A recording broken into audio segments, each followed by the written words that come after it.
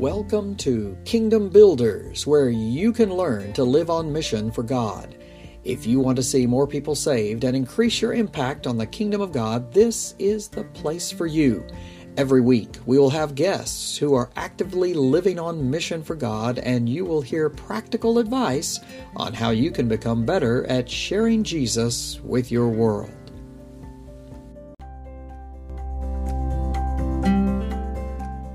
Listen to Kingdom Builders, how to live on mission for God. Today, we have a very special guest with us, Nathan Thompson, who is the small groups pastor at Christ Church in West Monroe, Louisiana.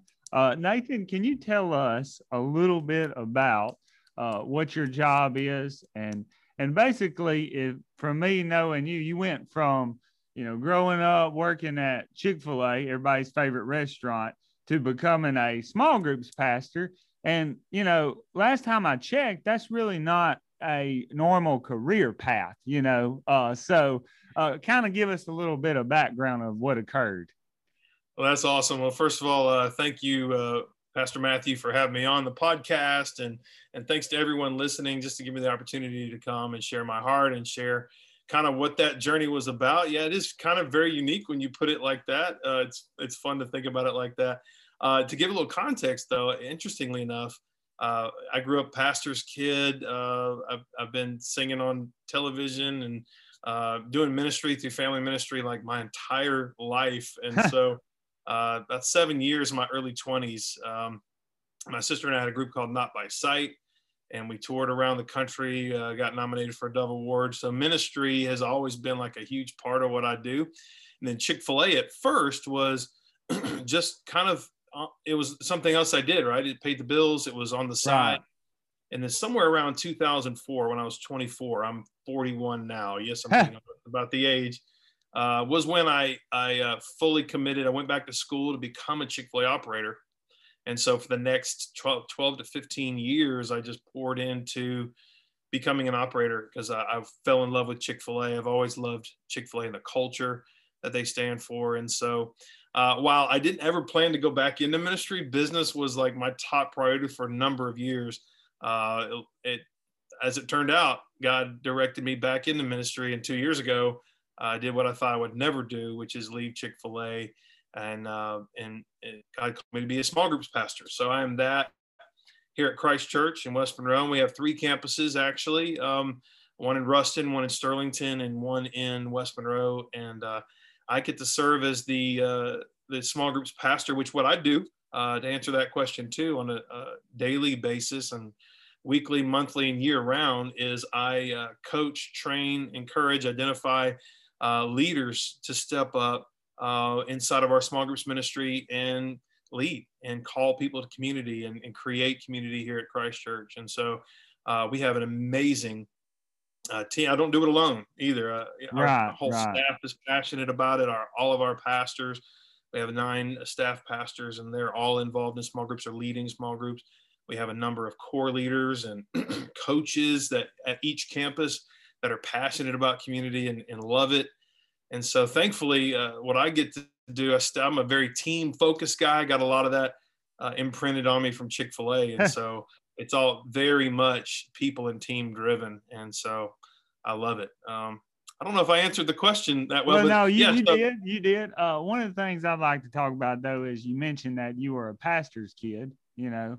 And I know we're supposed to be Jesus people up here at the churches, but you probably experienced some churches that are not so great. Every pastor and pastor's kid does. And so I guess one of my questions would be, how did you go through some of these experiences that were not so great with the church and still not abandon the church and say, well, them people are crazy. I ain't going to be a pastor. I ain't going to do none of this. How do you still have that mindset of hope, after some of those difficult experiences? Yeah, that's a very good question. I want to first be very honoring to both of my parents. I'm so thankful for both my mom and dad, who for years after year after year, they sacrificed in personal ministry and at church ministry as pastors, as music directors. Mom actually is still helping lead music with you at church, which is amazing. And she loves it. And And so, so thankful for that heritage that both of my parents instilled in me to serve the Lord. But yeah, there were along the way, man, we started off in Florida. So I was born in Tampa, raised in Orlando, and we moved everywhere. And it Right. was all ministry. I told people there's two professions in which you move around a lot, and that's either the military or the ministry. And I had the ministry side of things. And so, a lot of these little Baptist churches we'd hop around to in different things. And again, I'm very thankful for the way I was raised. But we moved around a lot, and we'd be 3 years here or 2 years here or 3 or 4 years there. But we'd always, Dad would have a new call, or Mom and Dad both would have a new call, and we'd go. And so it led us a lot of different places, which was cool because it kind of forged in me this generosity of spirit, which is like I'm really accepting of people and groups and ways of life and people, because we're all different, across the Right. world and around the country. We got one time during my childhood, we were called to ministry, and there was a potential call to serve in Alaska. And I'm so glad that Dad and Mom didn't decide to accept that church, because my life would be totally different. I don't know if I'd have the wife I have, That's the right. daughter I That's have. right. I don't know what would have happened if I moved to Alaska. Alaska's great, and our church does missions there, and so it's a beautiful place. But can't imagine having gone there. But yeah, throughout the years, Brother Matthew, you do see all kinds of things in church, and what you really gotta, a lot of people get mad at hypocrites in church, and there are hypocrites in church. And guess what? There are hypocrites in all of life, everywhere. Yeah. Because even when someone has the best intentions and they say, well, I'm going to do this, it's like kind of Paul talks about, I find myself doing this, because we're at war with our Right. spirit and our flesh all the time. And Paul talks about that. But so I've seen some really healthy church experiences, and I've seen some really unhealthy church experiences, and some toxic faith and toxic belief systems, and people not living it out. But thank God there's grace, like there's grace upon grace for all of that. I think hopefully we learn from a lot of the bad. And so, yeah, there was a real risk at a certain point in my life to, like, I could have probably very easily said, I'm done with this whole church thing, I'm out. But I think it's just the Holy Spirit working in my own heart and life. He just kept drawing me back in, and like learning. I read a book that I highly recommend when I was 16 years of age, and it's a book called Toxic Faith. And it really helped me really kind of filter through and sort through the toxic stuff some of the toxic stuff I had seen, Yeah. versus what is the healthy stuff I've seen in terms of faith and walking your faith life out. Right. That's by Stephen Arterburn. It actually sits on my shelf today in my office, and I recommend it to people because it really helped clarify for me, okay, this over here that I identified, this is not a healthy way to operate in the life of faith. And this is, and it doesn't mean we have to be perfect, and we can't be perfect. Jesus is the only one that was ever perfect, but let's strive towards excellence in everything we do in our Christian faith. So I thank God. I thank God that he kept drawing me and calling me, and now he's using me in ministry again, which I didn't anticipate, but I'm thankful for the opportunity. Yeah. Well, that's a good point. And, that is one of the biggest objections to people coming to church, is hypocrites. I mean, there was a guy the other day, we was putting out church signs, and he was like, I asked him where he was going to church. He said, I don't go. There's too many hypocrites. And I told him, you go to Walmart? That's right. That's right. You go to Walmart. I said, well, luckily it's 2021. And if you don't want to go sit up in there with all them hypocrites, you can just pull it up online, and there can only be one, like just one person in the room. That's it. It'd be great, but what I think people got to realize is, other people and Christians are supposed to be Christ-like, but they're not going to be Jesus, And so when we realize we're not following these other people, we're following Jesus, I mean, it's almost like if you would think about, if we have a little toddler, obviously it's very similar to you because it's your child, but people can't expect it to do the same things as you do. And it's the same way in Christianity, I feel like. So I guess another question I had was, obviously you're very passionate about Chick-fil-A, Fan. Still big fan. But just thinking about on a daily basis, maybe when you got started, the end result, and I'm sure there's more to it in Chick-fil-A, but at the end of the day, we're making chicken nuggets, and so, and now you're at, church, and you've got this big ministry and such. And so how did you stay encouraged and stay faithful, day in and day out in the operations of Chick-fil-A? Because I'm sure there's a lot of people in these situations, maybe at a job in a restaurant or somewhere else, and they may feel like, well, this really doesn't matter that much. Like, and I'm not really going anywhere career wise. So what kind of would be your advice on how you handled that? Yeah, that's a very good question. A lot of how, for me, for Chick-fil-A, it was culture. And for those that own businesses, that are running businesses, culture is everything. And really, what does culture do? It teaches you, number one, obviously, how the company is going to not only run, but the spirit of it, the heart of it. Thankfully, Chick-fil-A, man, founded on biblical principles, right, run by a family that's deeply passionate about how even the smallest things matter, the small details, because the customer experience, for example, is made up of 1,000 different details that culminate into one experience for a guest. And so every little piece of that matters. And then helping the team understand how that seemingly insignificant things that they do, how it contributes to the whole.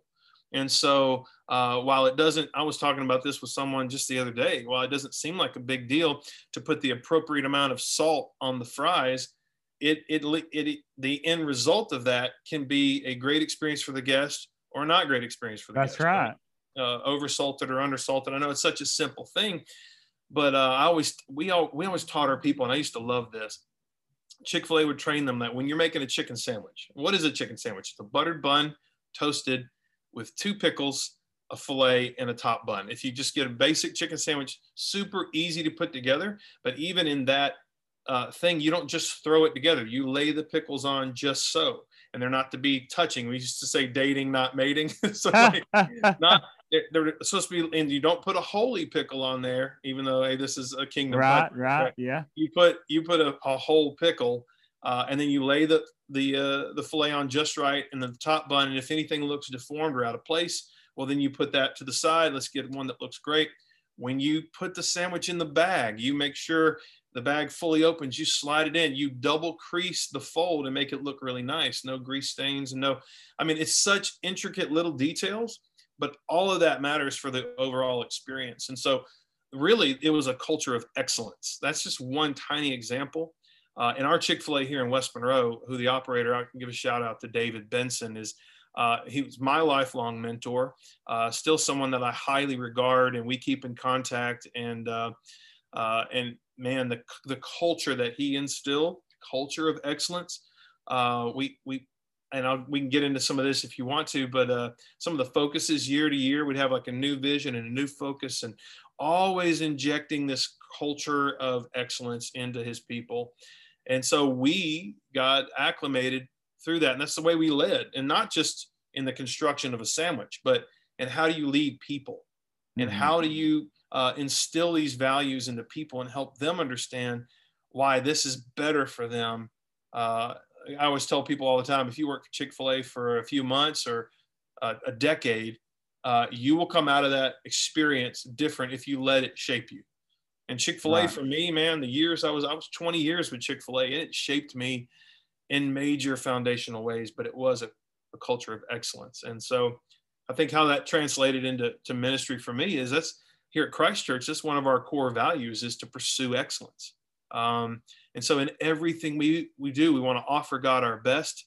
We don't want to insult him with small thinking and a minimal effort. We want to really be like, if you can imagine a sponge, man, every day, every bit of wisdom that he gives us, or his spirit, or study, or programs, or anything, we want to be wrung out. We want to be completely, but we want to do that with excellence. And so you have to go through replenishment, and then you pour out, replenishment, and you pour out. You know that as a pastor. And so, and I love that about Christ Church. And I think they absolutely matched up with Chick-fil-A and their values. And I'll add this too, Brother Matthew, is that people ask me all the time, well, man, have you felt a calling to ministry? The answer is my entire life. Yes. And here's what I put this thought forward.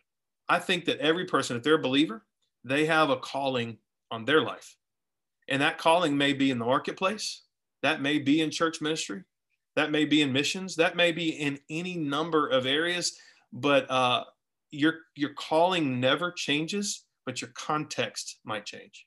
I went from Chick-fil-A was a ministry for me, man. It's like I cared for the team. I was all about connecting what we did with our hands and what we do with our heart, and investing in people and the way we treat our guests, the way we treat our team, because we're highly passionate. They still are about taking care of their team. And so everything matters. And that was my ministry. And then God called me he just changed my context. He never changed my calling.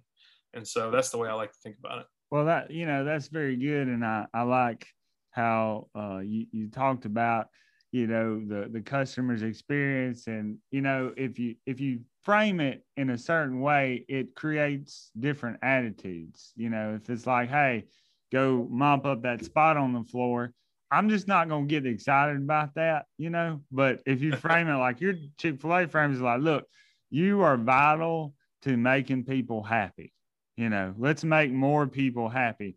I mean, I can get on board with that. Nobody wants to make people sad. So that's very good. And, when you're talking about calling and context, I mean, realistically, if a person is in the marketplace, they're in contact with infinitely more people that don't know Christ, like way more people, than a pastor is. Like I feel like as a pastor, you've got to work really hard to see lost people. I mean, you really do. Whereas people, like, if you're working at a restaurant, you're working in a business, like every day they're coming to you, they're in your workplace, all that sort of things.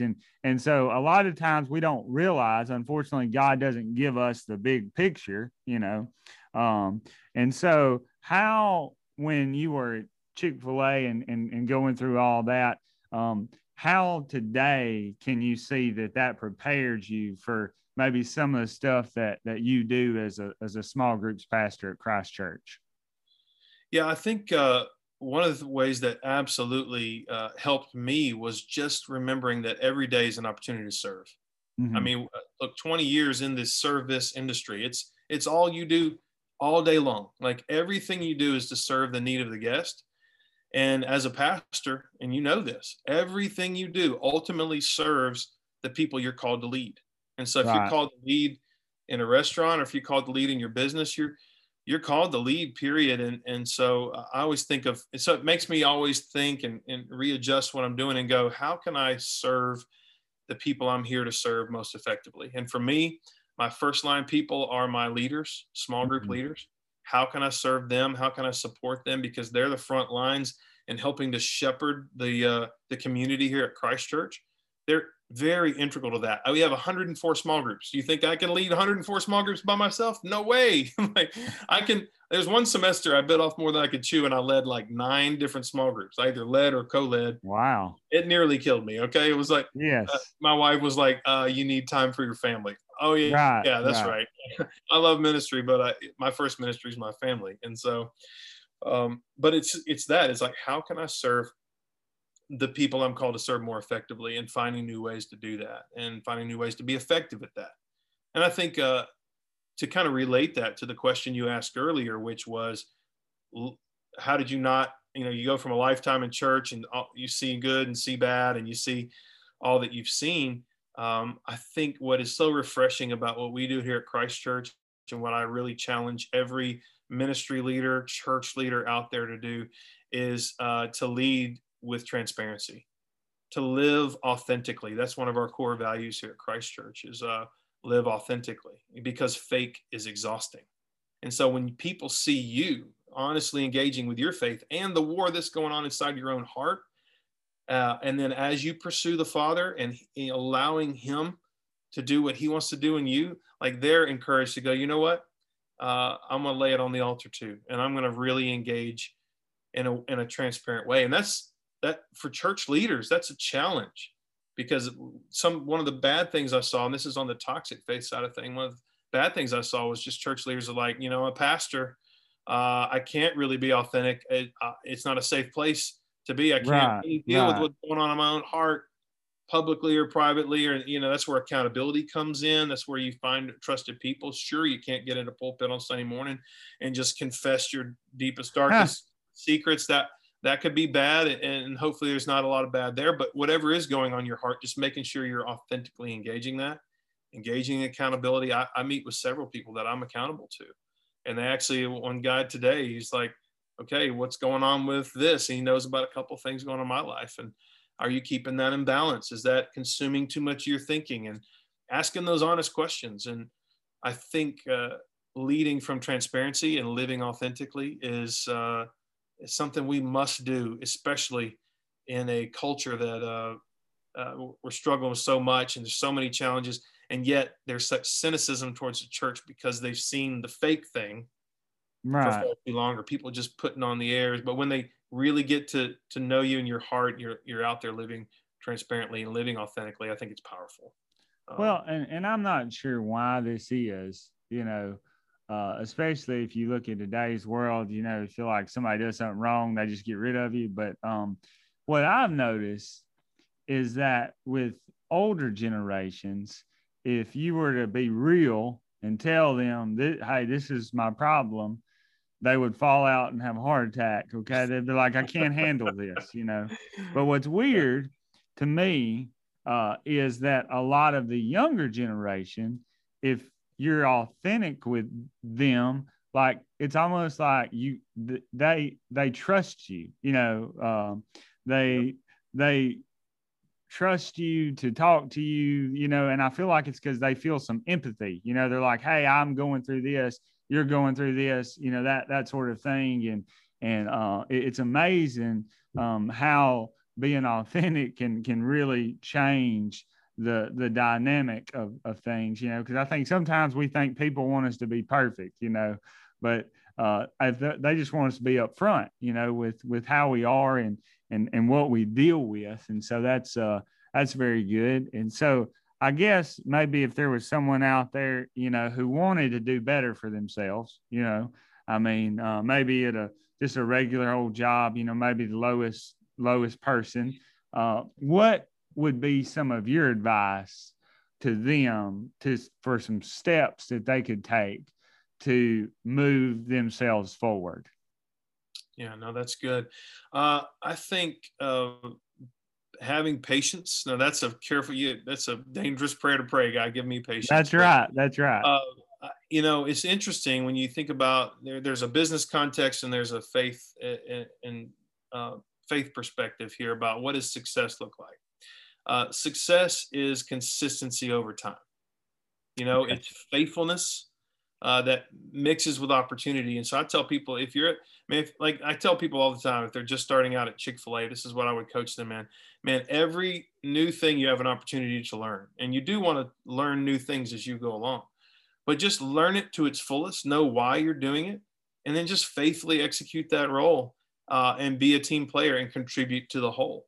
And I said, in the right kind of culture, that gets rewarded because especially this day and age, man, where people are like, they're bailing on their jobs for the slightest difficulty. They're bouncing at the slightest hint of any kind of extra, and they're just gone. And so I think faithfulness and staying the course and staying power is a big deal. And then from a ministry perspective, I love this. Someone said this to me, and I don't know if it's an author, and they repeated it. I can't remember, but it has affected me deeply. They said, well, how do you measure success in ministry? Well, my first year back in ministry, I was trying to measure it in the number of groups. I was trying to measure it in the number of leaders. I was trying to measure it in, in reactions that people would give. And then I finally hit reset on that about a year in, because someone said this one thing that sticks with me to this day. He said, faithfulness in ministry is measured by, success in ministry is measured by faithfulness, not by metrics. And so are you being faithful? Are you committing to the process? Are you serving the people around you to the best of your ability? And that's something you really need to ask yourself every day is, are you also incorporating times of replenishment and rest for yourself? Because I've made the other mistake, and I'm trying to be hyper faithful, and I'm Right, like 7 right. days a week pouring it out, and I got no time for me, no time for my family, no time for my health, no time, and so that's a mistake. And so trying to keep that in balance, but always think about how can I best serve. By the way, when you're replenished, when you're rested, when you're full, then you can pour out. If you just completely give and give and give, and you're wrung out, like that illustration I gave earlier, but you never replenish, you never come back to the fountain, and you're just, well, this is ministry, I'm pouring out all the time. Well, pretty soon you'll have nothing to give, and Yeah. you'll be depleted. And I've made that mistake a few times, that's for sure. Right, right. So, Well, how did you know, that it was the right decision to leave Chick-fil-A and go become a pastor at Christ Church? I will tell you, that was not an easy one at all, because I absolutely love Chick-fil-A. In fact, it took a process after making the decision. It took me several months to even still recover. I was kind of grieving over leaving. I was Right. grieving over leaving because I missed my Chick-fil-A family. I missed my leaders. I missed my people. But I also knew I heard God say, go do this. And for whatever season that meant, I knew I had to take the steps. So the process, it was interesting. And maybe some of you can learn from the process that I went through. But this is what I did. So when I was asked about leaving the professional world and joining ministry, it was not an immediate, yes, let's go. Can't wait. Right. It was really like, I'm going to commit this to prayer. So the first thing I did was, I'm going to commit this to prayer. When do you need to have an answer? How long do I have? And I had about a 7 to 10 day window. And during that 7 to 10 day window, and this is where intentionality and a lot of what was baked into me at Chick-fil-A really helped. I got 7 to 10 days. I'm going to seek counsel. I met with 2 or 3 or 4 different people that I counseled with someone in the business world. I counseled with someone in the ministry world. I counseled with someone that I'm really close to, people that I trusted, voices of wisdom in my life. And I said, here's the decision I have before me. I've already pros and cons. I made a pros and cons list. I had a whole like a 2-page document on. This is just hyper, I guess, but I had a 2-page document on my computer called The Decision, and everything I weighed out. Obviously, brought it back to my wife and said, "Hey, I'm not moving into ministry until you're absolutely on board with that." And in fact, funny story, when I first told her, "Hey, this opportunity is before me, and I'm praying about it. What do you think?" She was an immediate no. Like, I do not want to be a pastor's wife. No way. Forget it. Right. No. Right. Yeah. And I said, well, let's at least, will you commit to just praying about it with me? Yeah. Can we just pray about it? And usually I'm the kind of guy, if I want something, I'll try to sell it and try to convince you of it. But I didn't. I just said, can we pray about it? And I stepped back. And man, I got to tell you, one of the confirmations that it was God was 3 days later. She comes back to me and she says, not only do I feel like you're called to do this, I feel like we must do this. I feel like our family is supposed to do this. I'm like, that's God. Because right. Earlier, she was like, no. That's just one of the things. But still, again, seeking counsel, taking time to pray about it. I always tell people, when you're facing a decision, go where there is clarity and go where there is peace in your heart. If you don't have peace about it, don't do it. If you don't have clear thinking about it, don't do it. And that's okay, where it's, because most guys, they go, I feel a call, I'm gonna step out in faith. And there's nothing wrong with that. Yes, step out in faith when you feel like you should, but have some clarity about what you're doing. And doesn't mean you can see every step ahead. I certainly didn't see all the pieces and how it would all work, but I did my due diligence to like really consider the choice. And then it got clear. And then just confirmations along the way that it was the right decision. And so I don't know if that helps, but that's that's the process I went through. Yeah. Well, and it's interesting. You talk about your wife changing her mind. I mean, only God can change wives' minds. I mean, that's the way that works, and so I do like, though, how you said you didn't sell it. You thought about it, you prayed about it, you asked God to do it and reveal to you what you should do.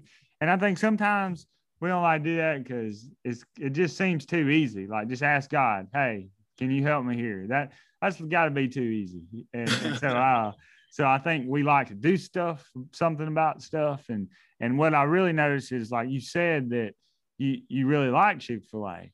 It wasn't like you said, I just hate this chicken frying place and I'm leaving. You enjoyed your work, you enjoyed your place. And I think a lot of times we get frustrated and we make in the moment decisions that we wish that we wouldn't have made. And so like what you talked about, waiting, praying, that's a great strategy that we can use to make a good transition.